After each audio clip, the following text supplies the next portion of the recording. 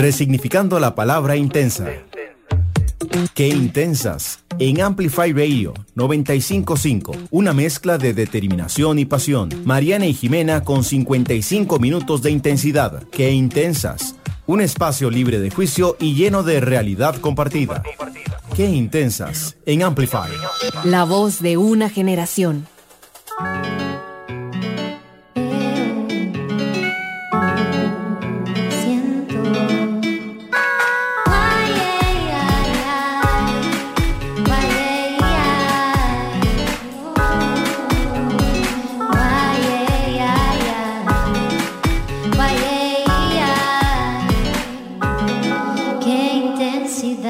Bienvenidos a un nuevo episodio de Qué Intensas por Amplify Radio, y hoy nos acompañan Mile y Ana, y ya casi les vamos a contar más, pero vamos a empezar con el descubrimiento de la semana.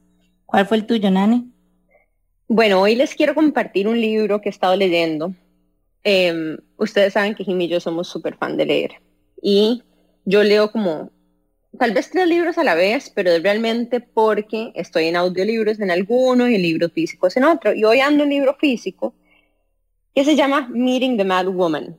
Meeting the Mad Woman es un libro de Linda Searcy Leonard que habla, específicamente dice, el reto interno del espíritu femenino, ¿verdad? Cómo romper a través del miedo de patrones destructivos para una vida creativa y balanceada.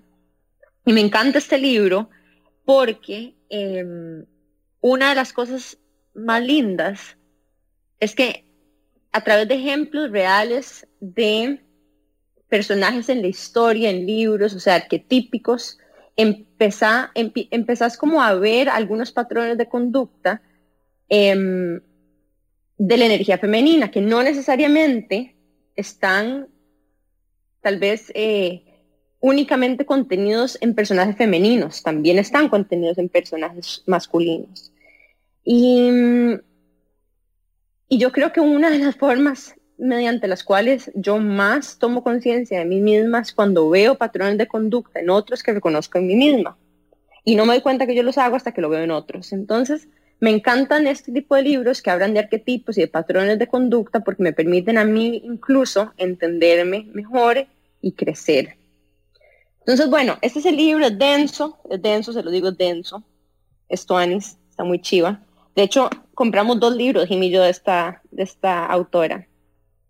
Este y uno, ¿cómo se llamaba? El de Sanando la herida paterna, una cosa así. Ajá, The Wounded Woman. The Wounded Woman. Uh-huh.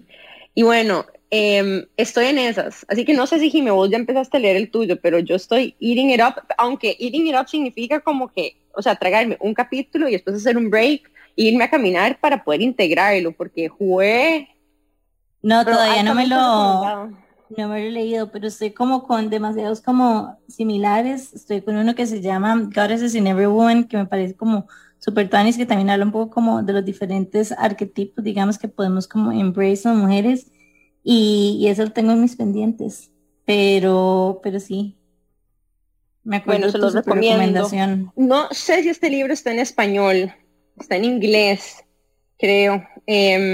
Pero bueno, si leen en inglés y lo disfrutan leer en inglés, les recomiendo este libro y les vamos a estar compartiendo la portada para que lo puedan encontrar también en Amazon. Y bueno, ese es mi descubrimiento de la semana. ¿Cuál fue el tuyo, Mile? El mío es un libro también, pero no es tan profundo como el de Nani, aunque me estoy leyendo The Wounded Woman, que también me parece que es súper profundo. Me encontré uno para una lectura mucho más light, que me entretiene muchísimo, y a aquellos que les gusta Harry Potter y que fue así no puedo soltar este libro, o sea, aquí mega fan para ver qué pasa. Sí, yo soy súper fan. Me encontré uno que es The Black Witch Chronicles. Vean, no he soltado los libros. O sea, aquí encontré el primero en la librería internacional y el resto los compré en Kindle porque me tienen súper entretenida. Entonces me saca incluso de todas las lecturas profundas, y se los súper recomiendo si quieren salirse de la onda del crecimiento personal y entretenerse y distraer y poner la mente así a imaginarse todas las cosas. Me tiene encantadísimo. he rajado lo que estás diciendo porque me identifico demasiado. Yo soy demasiado libre de crecimiento personal y profesional. Literalmente devoro audiobooks. O sea, lo mínimo que yo me leo son, bueno, que escucho, son como 3 audiobooks al mes, más los que leo.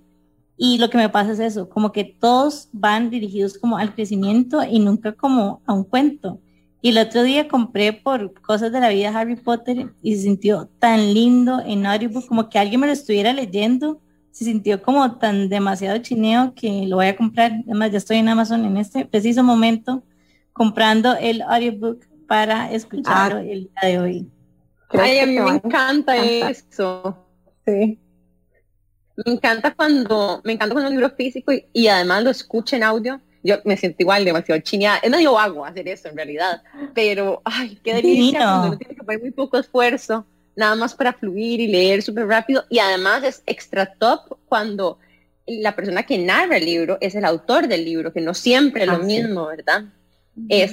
Por eso es que a mí me encantan los audiolibros de Brené Brown, porque es que ella es una oradora tan espectacular, ¿verdad? Y vi que en HBO va a tener un documental que se estrena este mes, así que, The Atlas of the Heart. Así que de hecho, en la temporada que viene de libros, que debería estar llegando esta semana o la que sigue, viene un ejemplar de Atlas of the Heart para las que quieran, que es el libro nuevo de Brené Brown, que es como una enciclopedia de emociones, si lo tuviera que decir así. De hecho, me recuerda mucho como a la lista de sentimientos y necesidades de CNB, aunque ella lo trata de interpretar, ¿verdad?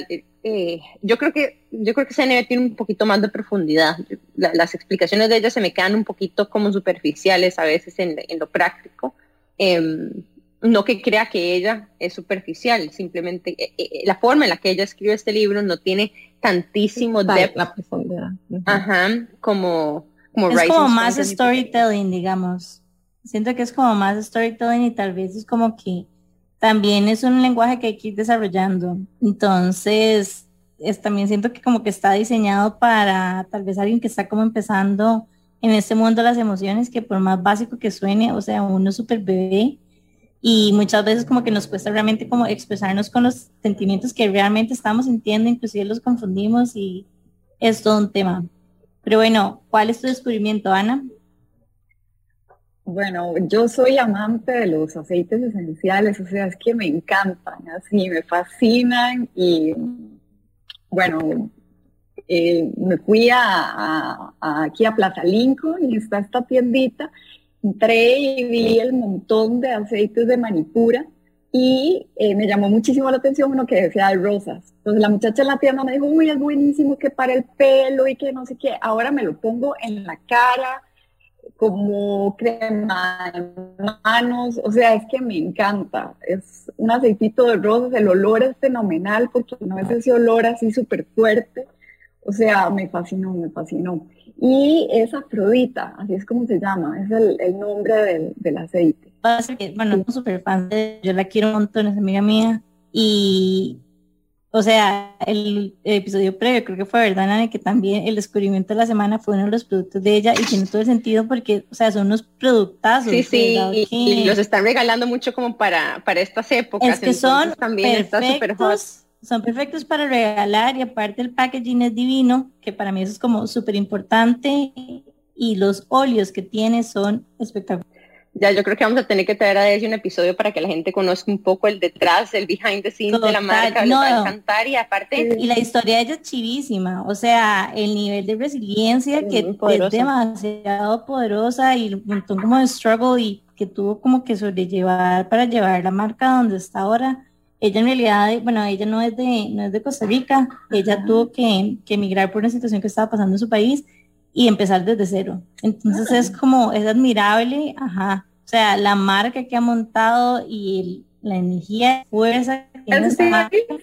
Se siente la energía en el producto porque sí es, pero es fenomenal. Ella es espectacular. Nos queda pendiente traerla a un episodio. Así que ustedes súper intelectuales y yo con mis aceites esenciales. No, me encantan. Cero. Somos súper fans de los aceites. Yo creo que aquí todas somos fans de los aceites, yo los amo también. Hablamos de aceites en este espacio, hablamos de lipsticks, hablamos de series de Netflix, hablamos de todo depende cómo nos pesquen, el día que nos pesquen. De hecho, es como parte de lo que nosotros siempre como que promocionamos, es como que uno puede ser como una girl boss, por ejemplo, si quiere puede ponerle escarcha y puede ponerse aceititos y puede hacer lo que sea, porque a veces como que nos contamos la historia de que si somos tal cosa nos tenemos que ver de tal manera y como que uno empieza como a hacer todo un storytelling y poder negociar de rosado o hacer finanzas en tacones. O ciencia con guantes que le hagan matching. Yo tuve una historia buenísima de una de mis primeras mentoras que ella es investigadora científica también y fue a través de ella que yo me terminé de enamorar de la investigación, porque recuerdo que en el laboratorio de ella yo era la asistente de laboratorio de ella. Y entonces tenía las gabachas, escuchen esto, las gabachas tenían el nombre de cada persona bordado en el mismo color de los guantes que yo compraba para que le hicieran jueguito. Y además tenía una gaveta en el laboratorio a donde había exclusivamente colas de pelo, porque como nosotras tenemos que usar colas de pelo en el lab, era como, esta es la gaveta que tengo que tener para que todas las chicas puedan trabajar en mi laboratorio, ¿verdad? Aparte tenía pantalones para los días calientes de verano, a donde andábamos en falda y queríamos cambiarnos para hacer trabajo en el laboratorio. Eso es inclusión. Totalmente. Eso es inclusión. Que quieran usar vestidos, faldas, zapatos, sandalias, lo que sea, pelo largo, secado, planchado, también no dejen de participar en el laboratorio porque de tener una expresión de su feminidad o su en general, expresión creativa, una forma de vestirse que no sea limitada. Exacto, bella. Exacto. Stop. Missing you block forever. Bueno, y chicas, hemos venido hablando. Ay, me falta el descubrimiento de Jime, perdón. Casi te ignoro, amigui. Me sentí ignorada, no, mentira, no. Bueno, no, mi descubrimiento de la semana es más superficial, no, mentira, pero sí. La cosa es que, bueno, tuve un evento en el showroom este fin de semana y llegó una de mis clientas y tenía unas pestañas tan espectaculares que le tuve que preguntar dónde se las hizo, porque se veían divinas, pero divinas y se veían súper naturales. Entonces, bueno, me recomiendo este lugar que se llama Hadala Beauty Studio, queda en San Pedro, así que me queda épico, me queda súper. Quiero ir a hacer, todavía no me las he hecho, pero me las quiero hacer porque duran 15 días, entonces yo amo todo lo que es como práctico y que me ahorra tiempo y que me hace como verme arreglada y que no tengo que dedicarle tiempo en mi día a día por así que estoy, entonces soy como de uñas en gel, de hacerme como la queratina en la pava para no tener que sacarme nunca el pelo, o sea, como de hacer un montón de cosas así. Y esta va a ser parte de lo nuevo que me voy a seguir haciendo también. Demasiadas gracias por compartir esto, Jimé. Yo estaba buscando un lugar donde hacerme pestañas también porque, bueno, me vine para la playa y una de las cosas que más pega me da también es como ponerme rímel y que a mí se me corre demasiado el maquillaje. Entonces termino nunca maquillándome, pero me gusta cómo se me ven las pestañas encrespadas. Pero cuesta quitarse el maquillaje demasiado y darle no, es horrible. Sí, no, todo mal. Entonces yo también soy fan de Jimé, de todas esas cosas que de alguna forma bueno, yo engancho con esto. Sí, a mí me gusta arreglarme igual. Yo lo compro. Y es lindo sentirse lindo, más allá de lo que se espera, es como que es como un superpoder.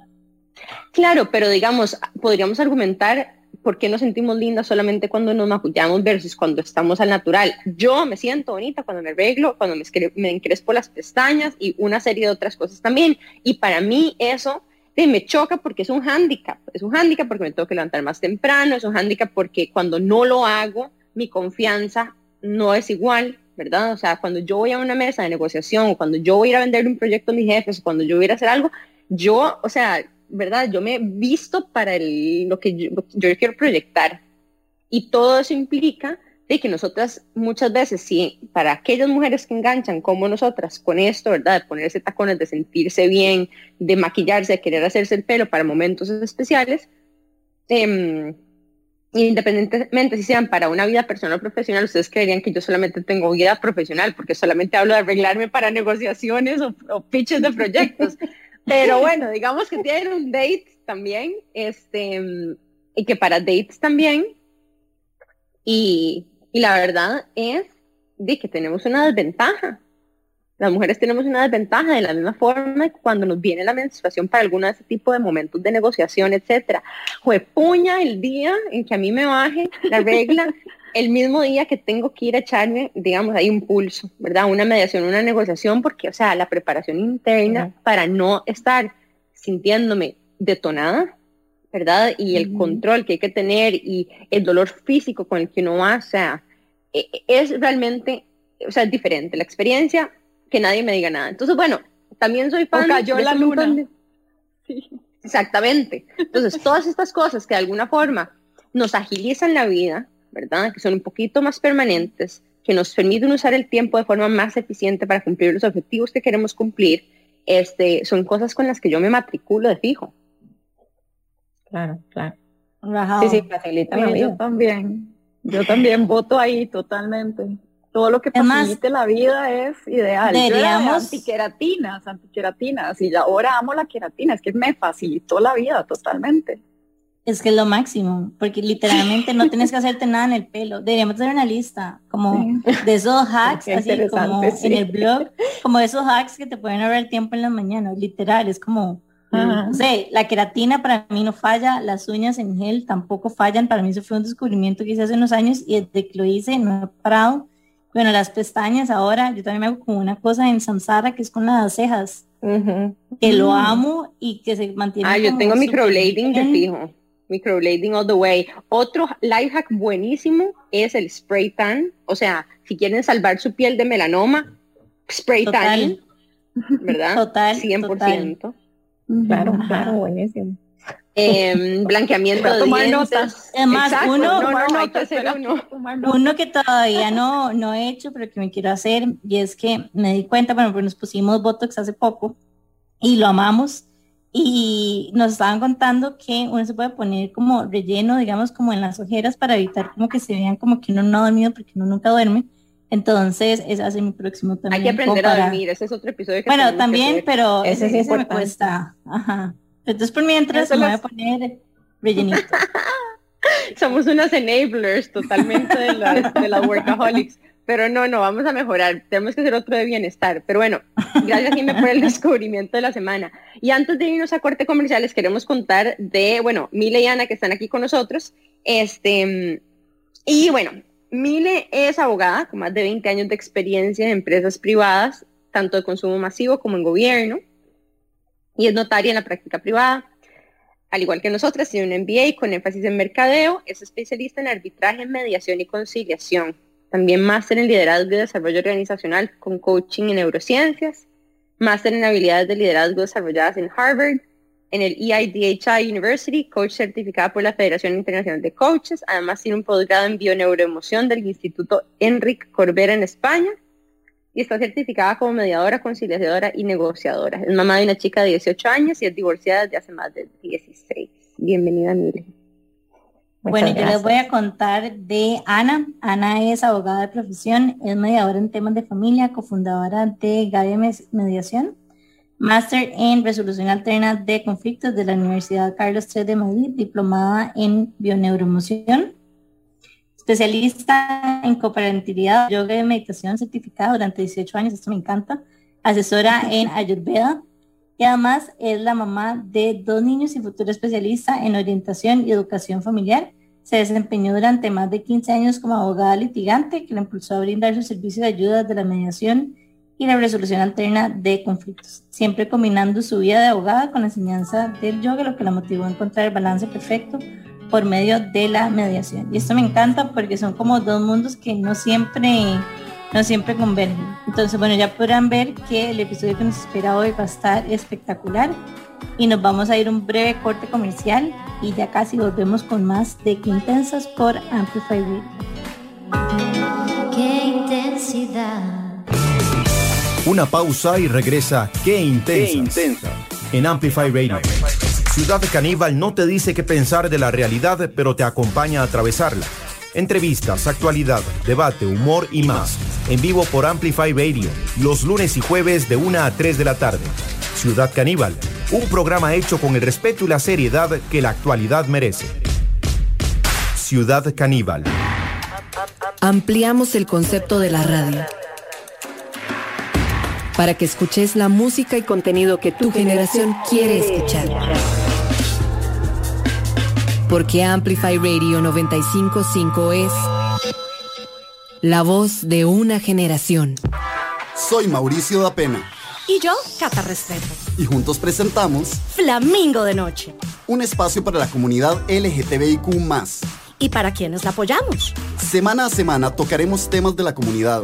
Porque en Flamingo creemos que las cosas hay que hablarlas. Acompáñenos todos los miércoles a las 10 p.m. por Amplify Radio. Flamingo de Noche. ¡Qué intensas! En Amplify. Qué intensidad.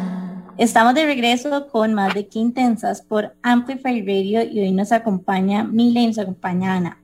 Bueno, como les estuvimos contando, en realidad tienen una bio súper variada porque son abogadas, profesoras de yoga, también MBA, o sea, como que tienen un montón de vamos a ver, como que rompen un poco como con la etiqueta tal vez de las abogadas que tal vez todos nos imaginamos y siento que de ahí es parte como de la riqueza que va a tener este episodio. Quería preguntarles cómo se conocieron.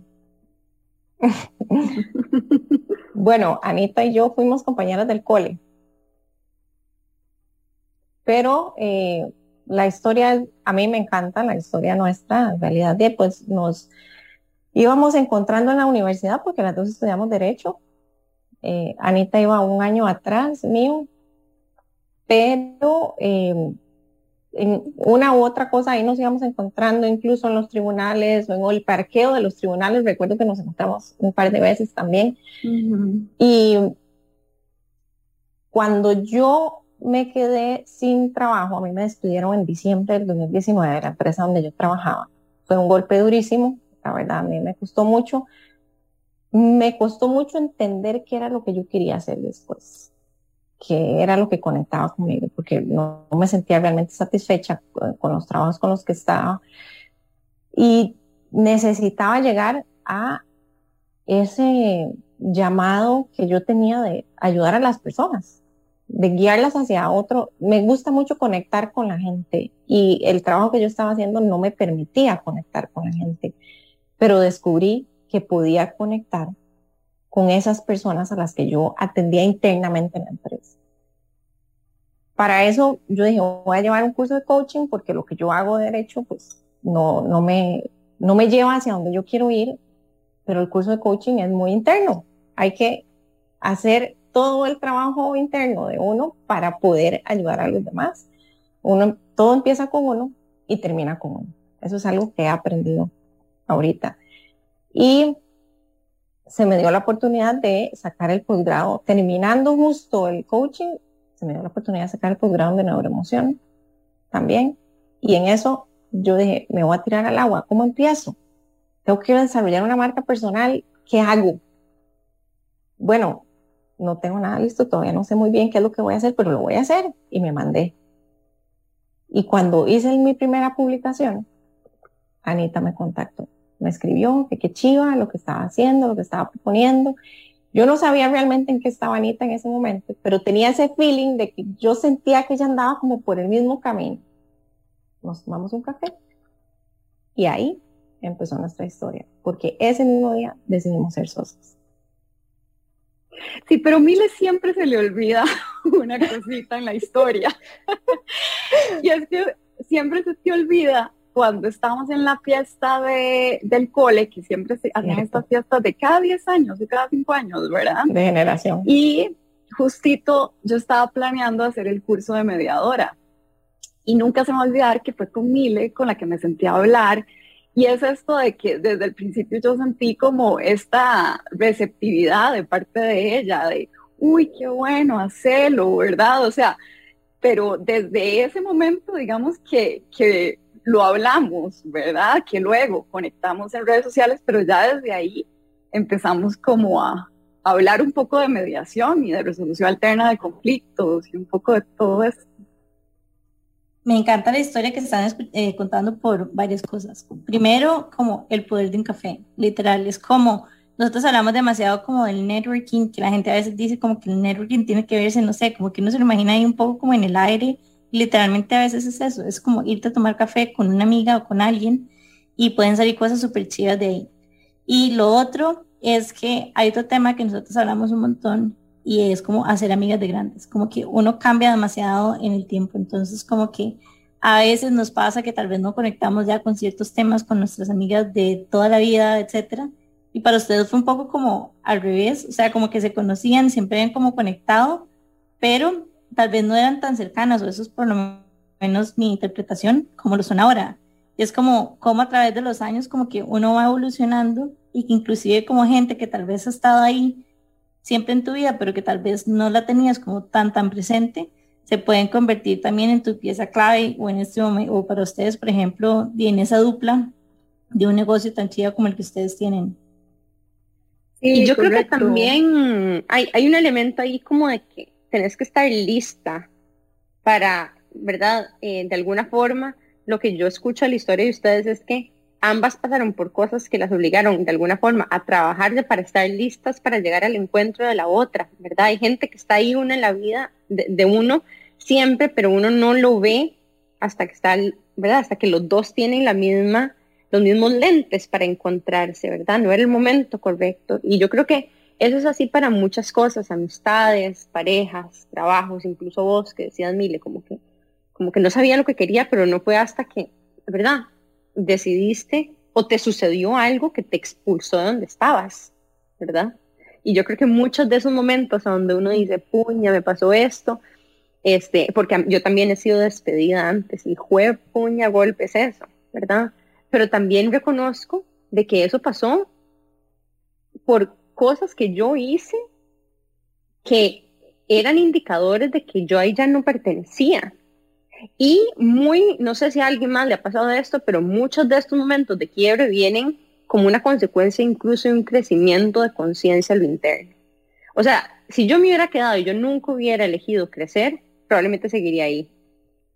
Pero yo elegí crecer y empecé a poner límites y empecé a expresarme de formas distintas y empecé a moverme de formas distintas, a permitir algunas cosas, a no permitir otras, ¿verdad? A actuar diferente y más consecuente y en lealtad conmigo misma.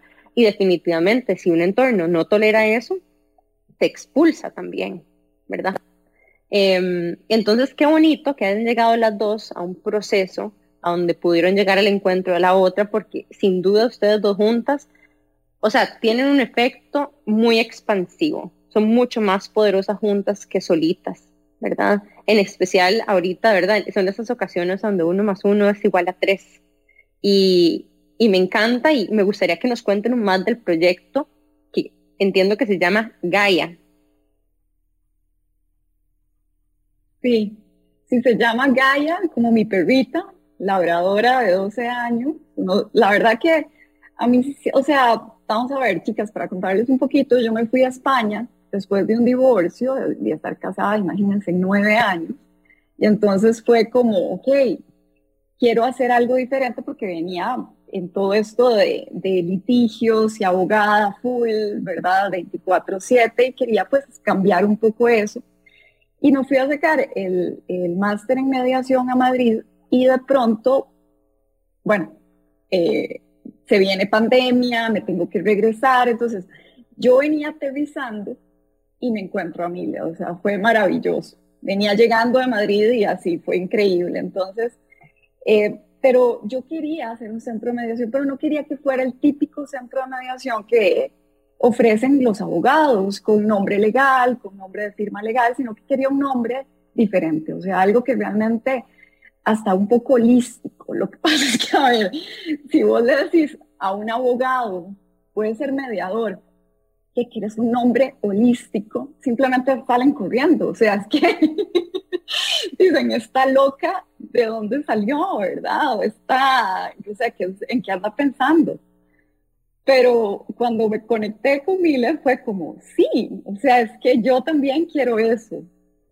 Quiero eso del nombre, de que sea algo diferente, que de verdad, que sea como una forma de conectar diferente con las personas.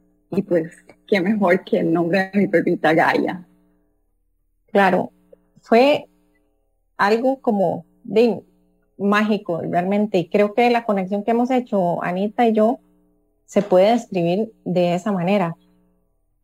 Gaia no solo nació por el nombre de la perrita, es que las dos pensábamos que el derecho y la forma en que la gente estaba haciendo las cosas en derecho se quedaban cortas. Se quedaban cortas porque cualquier proceso legal es un proceso emocional. la gente está afectada, se ve afectada por ese conflicto que están viviendo. Y la manera en que queríamos abordar la mediación, y fue muy curioso porque cuando empezamos a hacer mediaciones, las primeras mediaciones que empezamos a hacer, todo empezó a fluir de una manera espectacular. Si una hablaba, la otra entraba, era como ir viendo cómo se iban acomodando. De verdad fue maravilloso, mágico, y además siento que Anita y yo somos un complemento perfecto. Nos hemos acomodado incluso en la parte, Anita es súper abogada porque practicó litigio por muchísimos años. La verdad es que prácticamente toda su práctica profesional ha sido así. Y yo siempre he tratado de salirme más bien de eso tan estructurado. Y entonces la complementariedad que hemos generado ha sido buenísima, porque entonces vamos generando los documentos. Anita tiene una expertise impresionante en generar los contratos y los acuerdos y las cosas, y yo voy metiéndole la parte holística, emotiva, con palabras, ¿verdad? Que van como conectando a las personas con la emoción que están sintiendo. ¿Y cómo atajar un conflicto si no trabajamos las emociones que están adentro? Entonces no podemos saber cuáles son las necesidades. Qué importante lo que estás diciendo, inclusive lo que hablábamos en el inicio del episodio de esto de las emociones, como que muchas veces en realidad no somos tan claros de cómo nos sentimos, cuáles son las emociones que estamos sintiendo, cuáles son las necesidades que estamos satisfaciendo, ¿no? Entonces, no lo había pensado nunca hasta ahora que lo decís y tiene todo el sentido. O sea, cuando se están pasando por este tipo de situaciones son súper difíciles y son súper fáciles que estemos como triggered o que algo esté pasando internamente, y tener a alguien ahí que realmente sepa escuchar, que sepa entender y que me sepa y como leer un poco, es clave, porque inclusive siento como que se abre un mundo de posibilidades, porque ya no estamos hablando solamente desde la reacción, sino realmente estamos hablando desde la necesidad que tenemos. Y tal vez a mí por eso me encanta el nombre Gaia, porque me parece muy apropiado. Gaia significa madre tierra también, ¿verdad? Y hay una energía de contención, de la energía femenina tan importante que definitivamente hace falta, porque en muchos de los procesos, o incluso en mucho de la escuela de pensamiento, tanto legal como de negocios, hay demasiada energía masculina de hacer y controlar y dar estructura y un montón de cosas, y a veces perdemos la capacidad de fluir desde esa suavidad y esa humanidad en estos espacios. Entonces, la energía de contención de la madre tierra como una energía femenina, así creadora, creativa, que fluye, ¿verdad? Que se adapta a un ecosistema que es la suma de muchas partes y no solamente una cosa que está siendo controlada e impuesta, me parece muy, muy lindo y muy apropiado. Pero me surge una pregunta a raíz de eso, y es: yo también he aprendido que una de las reglas número 1 en los negocios y en el litigio es: trate de que no interfieran sus emociones porque lo nublan, ¿verdad? Entonces, y estoy de acuerdo que muchas veces a donde yo he querido redactar cosas de carácter litigioso o de negocios, me dice quítale la emoción porque le da un underhand, ¿verdad? Revela demasiado su posición, incluso revela las cosas que a ustedes lo detonan o lo enojan, y si suena a reclamo, por ahí mismo lo van a atacar. Entonces la estrategia dice que no revele la emoción. ¿Qué decir de eso, Mile? Es curioso, porque no podemos poner a negociar a las partes, y aquí vamos a develar un poquitito de cómo funciona el método Gaia y cómo lo hemos hecho nosotras. No podemos sentar a dos personas que están en conflicto, no solo entre ellas, sino consigo mismas, ¿verdad? Porque el conflicto empieza dentro de uno. Entonces tenemos precisamente sesiones individuales con cada uno para ver qué es lo que está pasando, qué es lo que están sintiendo, qué es lo que están viviendo, cuáles son sus miedos, cuáles son sus necesidades. Y una vez que podemos conectar con esas necesidades, ni siquiera les explicamos en qué consiste la estructura del divorcio, ni qué es lo que hay que llenar legalmente. Primero hablemos de cómo estás, cómo te estás sintiendo, cómo llegaste hasta este lugar. No sé si Anita tiene algo que aportar. Sí, de hecho que uno de los primeros clientes que tuvimos, una de las cosas que más le llamó la atención fue cómo lo abordamos, porque él venía pensando y venía estructurado a una cita legal con abogados. De hecho, que te acuerdas, Milo, fue uno de los primeros casos y pues ahí atendíamos presencialmente y entonces pues sí, él venía asustado, venía para la cita legal y se encontró con algo totalmente diferente. Y que es algo muy lindo, chicas, porque por lo menos a mí una de las cosas que más me frustraba cuando yo era abogada, digamos, totalmente de litigios, era eso, que el conflicto se aborda, lo que vos decías, Marian, desde un aspecto frío, distante. En cambio, por medio de la mediación y del método Gaia también, lo hacemos de una forma más humana, más empática, y la persona se abre desde otro espacio. Es súper bonito. ¿Y ustedes no darían como ejemplos como esos ejemplos de esas situaciones en las que es ideal, digamos, trabajar con Gaia? Sí, bueno, este caso que estaba comentando Anita, que fue uno de los primeros, una de las partes venía lista ya para firmar, o sea, era mañana, pero la otra persona no. Esto era un proceso de divorcio específicamente, es que tal vez específicamente como que queremos entender también para qué situaciones las podemos buscar, ¿verdad? ¿Es exclusivamente para casos de divorcio que ustedes trabajan? Es lo que más hemos recibido, porque creo que es uno de los conflictos más emocionales que hay, pero también para procesos, vamos a ver, si no se han puesto de acuerdo hasta roommates en la convivencia, los ayudamos a ponerse de acuerdo en cómo quieren que esa convivencia se vaya llevando, en procesos sucesorios que tiene que ver con la parte hereditaria, porque eso también son muy emocionales, ¿verdad? Perdimos a un ser querido y pueden haber conflictos familiares, todas estas cosas los ayudamos a manejarlas. Y lo primero que hacemos es sentarnos y preguntarle, ¿cómo está? ¿Qué está sintiendo? ¿Qué está pasando? ¿Cuáles son los miedos? ¿Por qué está aquí? ¿Por qué nos busca? ¿Verdad? ¿Qué es lo que quisiera oír? Es más, ¿cuál es su escenario ideal? Siempre preguntamos eso también. ¿Cuál es el escenario ideal? Sí, también hasta asuntos entre socios. Por ejemplo, nos ha tocado casos de personas que fueron pareja y también socios, y entonces ahora no solamente tienen que terminar como pareja, sino también liquidar esa empresa y ponerse de acuerdo. Y pues y también hay montones de emociones encontradas ahí, ¿verdad? Entonces, en yo no esos sé casos por también qué, podemos ayudar. me imagino como, no sé si esto es cierto o no, pero no sé por qué estoy visualizando así, como que hay alguien que quiere conciliar, pero imagino que también hay situaciones en las que una de las personas va casi que un poco como a la fuerza a esa mediación. ¿Cómo lo manejan? Dándole chance. Explicamos cómo es el proceso y damos chance. Ese era precisamente lo que les iba a comentar de este caso. Viene alguien ya preparado, listo para firmar, pero también un poquito con los tacos de frente, ¿verdad? Y como muy impositiva la persona, y el otro no está tan receptivo. Entonces hay que dejar que las personas vayan asimilando el proceso y vayan entendiendo que los miedos que tienen del proceso se disipen con las conversaciones que vamos teniendo.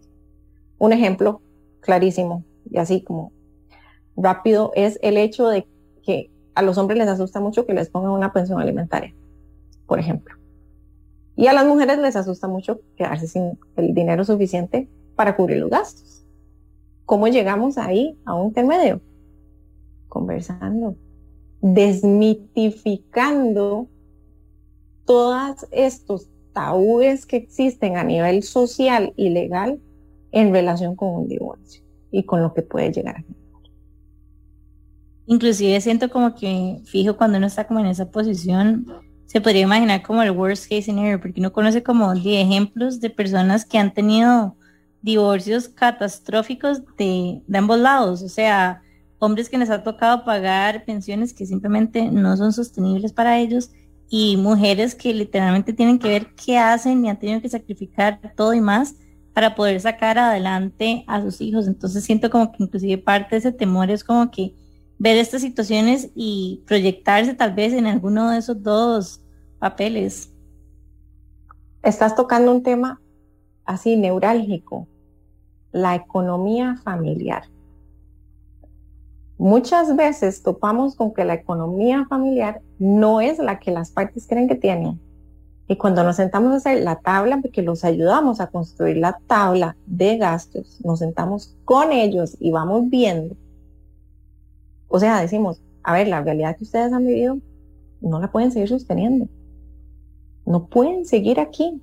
¿Dónde podemos recortar? ¿Qué podemos hacer? ¿Y qué es lo que realmente sí se puede manejar a nivel económico? Porque ahora van a ser 2 casas. No podemos dejar esto así, porque va a llegar el día en el que todo se va a empezar a caer. Y puede ser mañana, puede ser en 3 semanas, y puede ser en 1 año. Y van a quedar hasta el cuello de deudas. Y más bien tenemos que ayudarlos a salir de ahí para que la realidad económica se sostenga y puedan todos los miembros de la familia salir adelante. Estamos hablando de que son decisiones que van a impactar el futuro cercano, mediano y a largo plazo. Claro, y es súper importante que no se arrastren los mismos conflictos que tal vez la pareja tuvo en su convivencia y en su matrimonio. Y si la economía no se manejaba bien a nivel de cuando estaban conviviendo, imagínense en divorcio, va a ser un tema catastrófico y pues van a terminar peleándose y esto pues va a generar mayor estrés en la pareja, así que es uno de los temas que nosotros revisamos con más lupa de todos. Sí, incluso, y esto es, se los decimos siempre, el hecho de firmar un papel que diga estoy divorciado, no quiere decir que la dinámica que existe entre la familia, sobre todo la futura expareja, vaya a cambiar. Si yo no he cambiado, si yo no he trascendido, no he aprendido lo que tengo que aprender de este conflicto que estoy viviendo, la relación va a seguir siendo exactamente la misma con la otra persona, nada más que va a vivir en otro lugar. Pero el chat va a estar plagado de la misma dinámica, los correos plagados, y cuando voy a recoger a los chiquitos o los voy a dejar, voy a tener exactamente el mismo conflicto, porque no lo he trabajado. Sí, como que firmar un divorcio no significa trabajar el problema. No significa divorciarse al final. No, de hecho que uno de los temas que trabajamos con las parejas es precisamente que vean en su pareja un proceso de aprendizaje. ¿Por qué? Porque si no, entonces vemos el divorcio o bueno, sí, la separación como tal, como algo malísimo. Y eso es una de las cosas que también ayuda a las personas a cortar y a transformar ese proceso de aprendizaje, ver a la pareja como nuestro mejor maestro, como un gran espejo de un montón de conflictos que estaban sucediendo dentro mío, pero para trascenderlo, para transformarlo, no para seguirlo arrastrando, porque si no, entonces vamos con otra pareja y volvemos a meter las patas, ¿verdad? Así como se dice tradicionalmente, y volvemos otra vez a echarle la culpa al otro sin nosotros hacer los cambios que tenemos que hacer. Y sin verlo como un proceso de aprendizaje también, que es súper bonito. Qué lindo la perspectiva con la que lo están viendo, me encanta. Quería preguntarles sobre otro proceso que ustedes también mencionaron, que es como cuando perdemos a un ser querido y que hay como división de bienes, porque me imagino que hay un elemento que lo complica mucho más, es que hay muchas más personas involucradas que solo 2, así que poner a todos de acuerdo y que todo el mundo esté feliz también tiene sus complicaciones. Jimé, ¿te parece si hacemos un breve corte comercial y más bien volvemos en el próximo segmento hablando un poco más de esto, específicamente lo que Jimé estaba preguntando, ¿verdad? ¿Cómo hacemos para mediaciones en división de patrimonios, entre otras cosas? Así que vamos a irnos a un súper breve corte comercial y en unos minutos volvemos con más de Mile y Ana de Gaia Mediación, aquí por Qué Intensas en Amplify Radio. Ya volvemos. Qué intensidad. Mariana y Jimena en un espacio lleno de realidad compartida. Qué intensas en Amplify. Si sos de los que les dices salud a los perritos cuando estornudan, Te invitamos a escuchar Pelos en la Ropa, un programa conducido por Sofía, una veterinaria dedicada a trabajar con las personas. Y por Diana, una maestra y mamá perruna con miles de dudas animaleras. Juntas comentaremos los chismes e intrigas más jugosas sobre los perros y los gatos. Sintonizanos todos los miércoles de 6 a 6:30 de la tarde por Amplify 95.5. Nos olfateamos luego. Amplify Radio 95.5, la voz de una generación. Qué intensas en Amplify Radio. Qué intensidad. Estamos de regreso con más de Qué Intensas aquí por Amplify Radio y hoy nos acompañan Ana y Mile de Gaia Mediación y hemos estado hablando un poco como todos los procesos de divorcio y la pregunta que les había hecho es básicamente cómo se maneja, digamos, como en estos procesos en los que perdemos a un ser querido y que hay división de bienes y que me imagino que hay demasiadas personas involucradas a las que tenemos que poner a todos de acuerdo. Ve qué curioso, porque tanto el proceso de divorcio como un proceso sucesorio son duelos, son pérdidas. Hay mucho dolor detrás, hay mucho miedo a lo que viene ahora sin esa otra persona. Una sigue ahí, continúa físicamente porque es un divorcio, pero en la otra está el dolor de la partida de un ser querido que nos deja un vacío y que si han habido ya conflictos familiares anteriormente, esto viene a generar todavía más ruido en ese vacío, ¿verdad? Que tenemos. ¿Cómo se aborda un conflicto de esta índole? De manera individual. No podemos juntar a las personas hasta no tener claro qué es lo que está pasando cada uno de los miembros de la familia o de los herederos para saber qué están sintiendo, cuál es el miedo, porque es que este me va a dejar sin plata o es que la otra, ¿verdad? Siempre ha querido todo. Y hay que tomar en consideración que si hay un testamento, debemos seguir el testamento, no importa lo que estemos sintiendo. Eso sería el abordaje legal. El abordaje en Gaia es que lo que estás sintiendo es importante, pero no necesariamente se va a ver reflejado en el testamento de la persona que murió, que falleció. Anita, no sé si querés ahí. Sí, en temas, como decía Emilia, o sea, se involucran temas familiares, entonces se tiene que abordar esa parte también de la relación familiar, saber incluso cómo funcionó esa familia, porque eso nos dice mucho también de la dinámica de la familia y ayuda mucho, obviamente, cuando tenemos un duelo, como es un proceso sucesorio. Entonces, claro, hay una parte legal de la que no nos podemos salir, pero indudablemente el realizar un abordaje desde la emoción, o sea, desde lo que estás sintiendo, desde validar lo que nos están diciendo, no solamente es dar un tratamiento más humano a ese conflicto, sino también de confianza, de apertura, y hace que, pues, evidentemente, el conflicto se trascienda, se transforme y las partes pues logran ponerse de acuerdo mucho mejor. Así que es excelente la mediación también para lo que es conflictos sucesorios. Y se puede también en cualquier momento del conflicto, incluso aunque ya estén en un proceso judicial, si se quieren salir de ese proceso judicial y llevarlo a mediación, se puede hacer perfectamente. Esto para los que tienen pleitos de años, porque eso es lo que se puede tardar un proceso sucesorio en un juzgado, años, 10 años, no sé cuánto, y digamos que en una mediación pueden resolverlo mucho más fácil. Una de las preguntas que yo tenía para ustedes es, cuéntenos cómo se ve una mediación, porque es un término un poquito como abstracto, ¿saben? Como, ¿qué significa? Ustedes son, no sé, las mensajeras entre una persona y otra, o, ¿verdad? O sea, ¿qué exactamente significa la mediación? Primero, no es meditación, porque una vez nos buscaron para meditación en lugar de mediación. Eso fue muy chistoso, nada más como para ponerle una nota jocosa aquí Así que, bueno. Para meditar juntos sí, en la negociación. Sí, bueno, es importante siempre que empezamos una mediación, explicar en qué consiste, porque la mediación también debe cumplir algunos requisitos.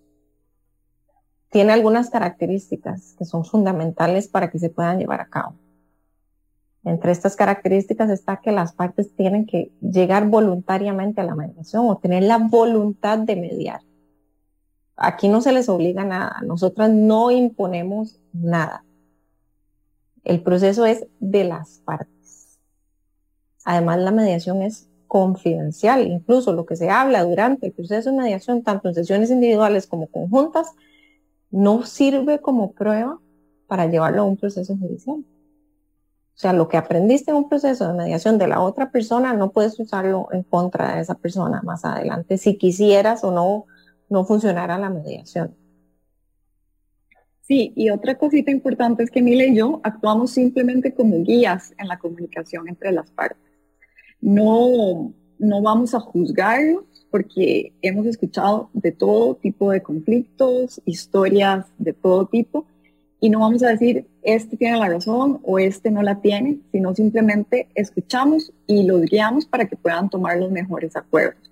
Esto de forma imparcial totalmente, ¿ok? Sin decirles qué tienen que hacer ni nada. Y obviamente tiene que haber buena fe de parte de ellos en participar de la mediación. No se puede hacer esto si no hay buena fe a la hora de aportar información, a la hora incluso de participar también activamente en las reuniones. Pero es súper importante que nos den la voluntad de que ellos quieren participar en la mediación. Yo les tengo una pregunta. Dale, sorry. Esto que está diciendo Anita es muy importante, porque la mediación, como es el proceso de las partes, dependerá de ellas cómo se vaya a dar la comunicación entre ellas. Hay parejas, futuras exparejas, que tienen muy buena comunicación entre ellos, o que por lo menos todavía hay comunicación entre ellos. Entonces podemos hacer sesiones conjuntas. Pero cuando el conflicto es muy, muy elevado y hemos hecho sesiones conjuntas y vemos que es una atrocidad, ¿verdad? Empiezan a mandarse hachazos o indirectas durante el proceso de mediación, incluso a faltarse el respeto. Ahí nosotras intervenimos, ¿verdad? Tratamos como de otra vez volver al centro, recordémonos para quién estamos haciendo esto, cuál es el objetivo, y no volvemos a tener sesiones conjuntas porque no avanzamos. Entonces la comunicación la hacemos entre uno y otro, pero todo depende de la dinámica que hay entre ellos. No depende de nosotras, sino de cómo vemos que ellos se van manejando. Obviamente intentamos que ellos aprendan a comunicarse de una manera distinta, que tengan más respeto entre ellos. La mediación se enfoca en el futuro. No nos quedamos en el pasado, que es lo que pasa en una corte. Él me hizo, él me dijo, ella me dijo, ella dejó de hacer, ¿verdad? Eso es en la corte. Aquí en la mediación es cómo queremos que esto se maneje a partir de hoy.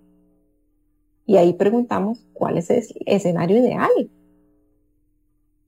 Yo quería preguntarles como recomendaciones o qué preguntas le dirían a alguien que está como en un proceso de mediación, está pasando como por un cambio, pero tal vez no está lista todavía para ir a Gaia, o el conflicto no lo siente todavía tan grande como para buscar ayuda profesional. Como qué preguntas deberían de hacerse a ellos mismos, digamos, para poder salir de este conflicto. Bueno, primero que todo yo diría, ¿cómo querés que se dé ese proceso de divorcio? Si querés que sea en forma pacífica, si querés que sea en forma contenciosa, o sea, ¿cómo querés que ese proceso se haga? Y trata de encontrar al profesional que te puede ayudar a que eso sea así, sobre todo porque, ¿qué pasa? Cuando tenemos un conflicto de divorcio, por lo general, y llegamos donde un abogado que tal vez es muy, muy confrontativo, pues nos puede desviar la atención totalmente y arrastrarnos a algo que no es lo que queremos. Entonces yo creo que primero es eso, o sea, ¿cómo querés que este proceso de divorcio sea? Y si es en forma pacífica, pues trata de encontrar al profesional con el que te sientas en confianza y con el que puedas abrirte y sobre todo empatizar también, que es súper, súper importante. Sí, yo diría que antes incluso de acudir o presentar un proceso a nivel judicial, buscar las opciones que hay. Nosotras incluso les ofrecemos, porque hay personas donde la otra parte no quiere ir a mediación, pero ellos sí. Entonces los preparamos para un proceso, los preparamos para algo diferente, con una visión distinta y sabiendo que hay posibilidades infinitas para resolver el conflicto. Muchas veces venimos con la mente muy cerrada y decimos, es que es solo esto, esto y esto, yo lo puedo resolver solo así, así y así, porque él es así o porque ella es así. No, ahí nosotros les abrimos como un abanico de posibilidades y les decimos, aquí podemos hacer muchísimas otras cosas, no solamente eso que estás pensando. Sí, esto es otra cosa súper importante también, que yo creo que cuando hay parejas y sobre todo cuando hay hijos, es súper bueno que se pregunten es, ¿cómo quieren ustedes sus hijos que cuenten esta historia, qué sé yo, en un par de años? O sea, ¿cómo quiero yo que mis hijos recuerden el divorcio que yo tuve? Entonces, eso también les ayuda mucho a centrar el norte o incluso la intención, porque claro que vamos a estar en algunos divorcios con personas que no se quieren ni ver, o sea, entonces qué difícil trabajar una negociación con alguien que no me puedo ni siquiera sentar, pero si ponemos como centro de atención que sean los hijos, yo creo que ahí cambia muchísimo. Y dejamos de estar pensando solo en esto, como Mila decía, nuestra narrativa, en la historia que nos contamos. Podemos entrar más a las parejas y empezarles a cambiar esa historia que se cuentan. Uh-huh. Y aquí viene una pregunta ya como más explícita. ¿El proceso de mediación es un proceso alternativo a un proceso judicial o es complementario? No, es un proceso, vamos a ver, es resolución alterna de conflictos. Entonces, es precisamente alterno a la vía judicial. Uh-huh. Y uno puede echar para atrás un proceso judicial y decidir hacerlo en un espacio de mediación. Sí, siempre. Totalmente. Siempre está esa posibilidad. Porque me parece que muchas veces uno siente como que ya el proceso judicial y de litigio es como el final, ¿saben? Cuando ya todo el mundo se jaló de los pelos, ya, o sea, solo queda pelear, digamos, en la corte. Y llega un momento donde hay tanto dolor, pero uno siente que no puede echar para atrás. Entonces tal vez este proceso de mediación puede significar tal vez incluso una forma de ya como que cerrar y sanar. Sí, parte de esto es el hecho de que creemos, y así está socialmente, culturalmente y hasta religiosamente estigmatizado el divorcio como algo negativo. Y es importante tener claro, y en la vida lo hemos visto incluso con amistades, que todo tiene un ciclo. No todas las relaciones van a durar para toda la vida. Y no necesariamente la pareja tiene que durar para toda la vida. Algunas sí, porque van creciendo juntos y van evolucionando juntos. Pero no todas son iguales. Y entonces, el hecho de poder darnos la posibilidad de terminar una relación de manera respetuosa, amorosa para con nosotros, para con el otro, de manera también digna y que honre todo lo que construimos con esa otra persona, es el mejor ejemplo de manejo de conflicto que le podemos dar a nuestros hijos y a nuestras hijas.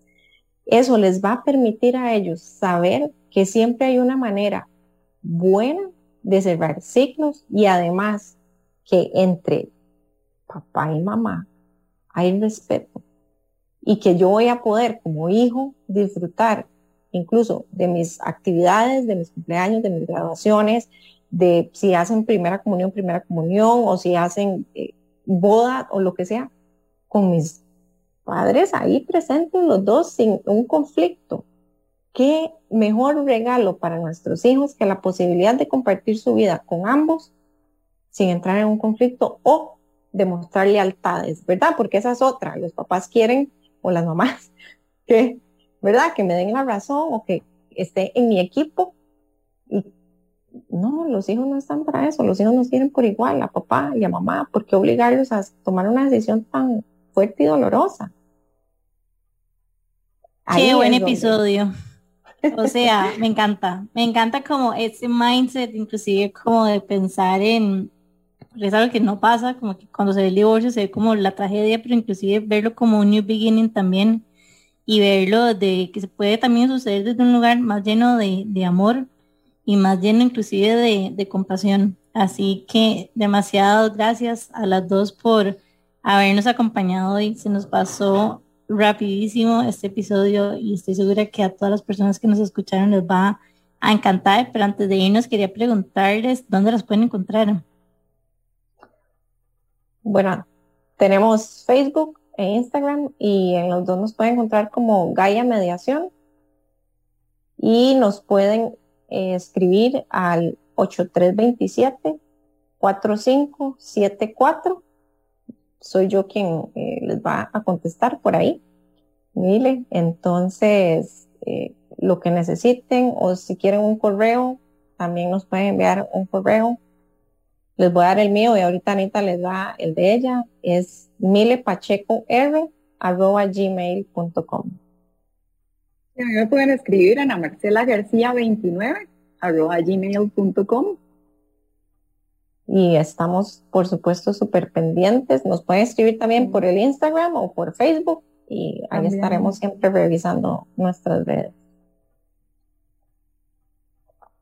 Muchas gracias, chicas. Y bueno, para todas esas personas que están pasando por algún momento complicado, que quieren buscar una resolución alterna de conflictos, que conectan con la visión de mundo que tienen Ana y Mire y que quieren buscar alguna persona que tal vez procese y acompañe en procesos legales de forma diferente. Ya saben, Gaia Mediación, estas chicas están conectadas con ellas mismas, con incluso, no sé, una visión más holística del mundo. Así que muchas gracias, chicas, también por compartirnos esta sabiduría del proceso de ustedes dos. Qué lindo ver una dupla poderosa de mujeres también ayudando a personas a trascender procesos tan arcaicos y llenos de conflicto y ego como lo son los que hablamos hoy.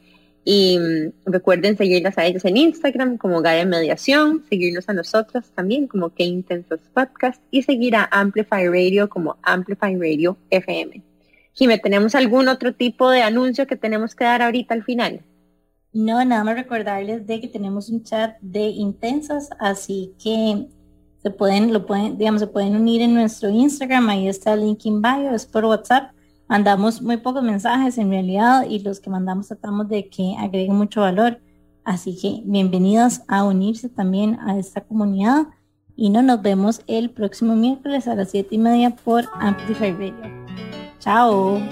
Chao. Chao, gracias. Hasta luego, gracias.